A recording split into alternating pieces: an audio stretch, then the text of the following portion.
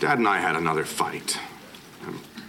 So I'm afraid if we stay under the same roof together, we'll do irreparable harm to the relationship we have as it is. You might remember why you moved him in the first place. You wanted to get closer to Dad. I still do. There isn't anything I'd like more, but he makes it impossible. I can't read my book, I can't have my coffee, I can't have any peace in my own home. So what you're saying is you want to be closer to Dad, but you don't actually want him around. Okay, now that was Niles, and obviously that's from Frasier. Niles equivocating, meaning he's trying to make Frasier feel guilty. Niles doesn't want to take Dad in, and so he's trying to say, you want to get closer to Dad, but you don't want him around, meaning you're full of contradictions, buddy. You want Dad and you don't want Dad. But that is not the case. Niles is wrong. There's not a one of us alive that doesn't enjoy our privacy, that doesn't enjoy time down, time alone, especially if the healthier you are, you enjoy your own mind, you enjoy your own company, and your style of living may be very different from your father's or your mother's, even if they're very good people.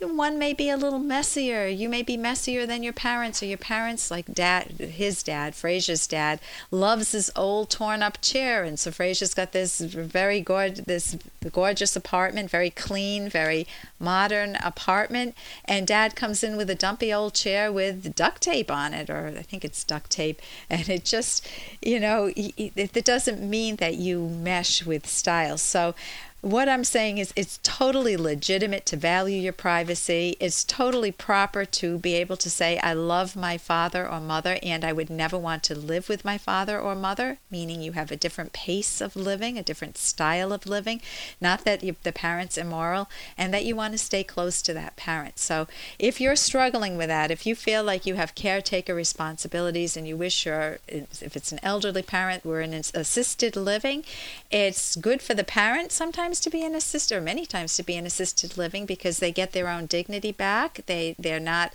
barging in and living off their children. If they want to live off their children and ruin their lives the way their children ruin their lives, then I wouldn't go for that. I don't think that's right. I don't think anybody has a right to be an unwanted burden on somebody else, unless you have very young kids. If you're a parent and you have kids and you don't want your kids because they have bad character traits, then you obviously need therapy, and family therapy I would recommend there. But you don't have to take on, if there are other alternatives, the unwanted obligations. Of course, Frasier and his dad, they get along so well at other times that this is just an out-of-context moment for them. I'm Dr. Ellen Kenner. My show's The Rational Basis of Happiness, and right now I want to turn to our after-hours line for a parent who's struggling with potty training, toilet training. We've all been there. I got a problem with a 3-year-old child. He sometimes goes to potty and sometimes he doesn't go. What could be the problem? We do all kinds of things and to try to get him to go, but he does it one day and then another day he does it on the floor. What could be causing this? Okay. When you're talking about potty training, first you want to rule out any mechanical problems, which are doubtful that there are mechanical problems, but you can talk to the pediatrician and see if he's in good working order, if all his parts are working well. Then what it could be is anxiety or anger, any emotions. Very often, kids and parents get into power struggles over potty training. Parents, as you say, do all kinds of things, but you didn't name what you do. Sometimes they try to bribe, and when bribing doesn't work, they get angry, then they get frustrated. I mean, if you have poops on the floor, you can be really frustrated if you're late for a doctor's appointment, or you're late for getting to some event that you want to go to. And if the kid's doing it, if you can belittle the kid, which makes the kid more anxious, which makes him do it more likely than not, or he may get angry at you because you're belittling him, and then you enhance the problem rather than diminish it. So several things. Sometimes parents treat an accident that a kid has as a crisis, and they make a mountain out of a molehill. You don't want to do that. Sometimes kids have been traumatized, and actually it's a cry for help for kids. and I doubt this is the case, but it's always good to rule this out. If there's been any sexual abuse, sometimes kids will act up to get their parents' attention as a way to say, hey, please pay attention to me. Something bad is happening in my life and I can't tell you. Sexual perpetrators often try to keep the kids silenced by either bribery or threats. If it's just anger, then, and you may be angry back with him and you feel a power struggling developing, then you want to get the book How to Talk So Kids Will Listen and Listen So Kids Will Talk, which is on my website. And it helps you avoid all those power struggles and to work with your child to help them. You respect their mind. You don't try to force their mind. You don't try to humiliate them. You don't make it a big crisis, but you do set boundaries. You're not one of those parents who are like doormats and you let your kids walk all over you. And that book will give you a lot of good tips. Again, that's on my website, drkenner.com. It's by Adele Faber and Elaine Maslish. It's How to Talk So Kids Will Listen and Listen So Kids Will Talk. I got an email from someone, and I'll read it to you. This is very sad. See what you would do in this situation if you were to give this person some advice. Dear Dr. Kenner, my wife and I are divorcing, and I don't want it to happen.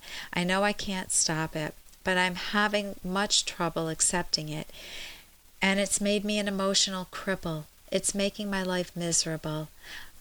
I know she doesn't love me, and probably never has, but I love her more than she will ever know. I just can't stop loving her and thinking of her.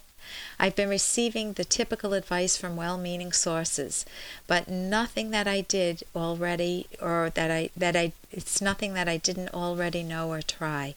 Can you tell me something tangible that I can use to stop this emotional pain and suffering that I'm experiencing?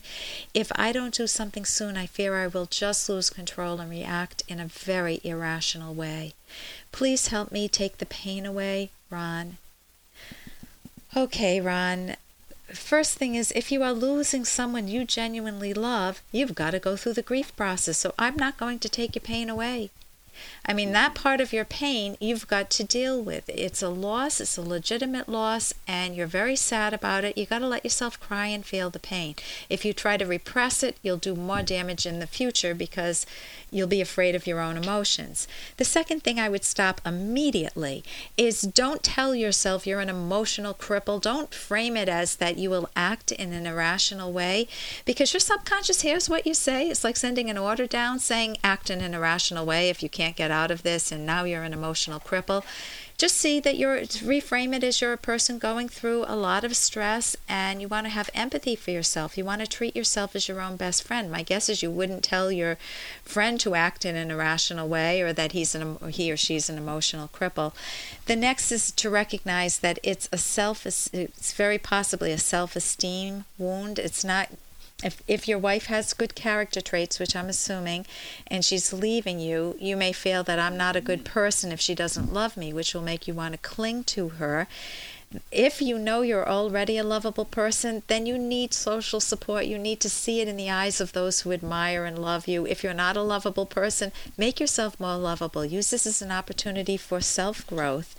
And also, you wouldn't want your wife to stay with you. If she genuinely doesn't love you and she hung around, she would be resentful of you. You would know that you were an object of pity, and that's not going to help anyone. So I highly recommend that you give yourself some help, maybe get some therapy to help yourself through the grief process and manage this better. I'm Dr. Ellen Kenner on the Rational Basis of Happiness, and we'll be back with you. Your future hasn't been written yet. No one's has. Your future is whatever you make it. So make it a good one.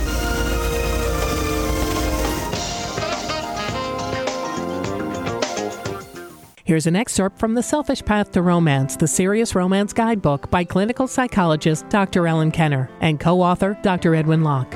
Self-esteem is a critical psychological need. It is your evaluation of yourself as a capable and worthy person. Some self-help books tell you to simply accept yourself as you are. That advice cannot work because who you are or are not at this moment may be the problem. Even if you consciously try not to judge yourself, your subconscious will do it for you. It is essential to know the right standards to judge yourself by, to avoid tolerate suffering unnecessarily. Self-esteem is vital to your happiness, including your romantic happiness. If you do not respect yourself, you will not feel worthy of being loved. You can download Chapter 1 for free by going to drkenner.com.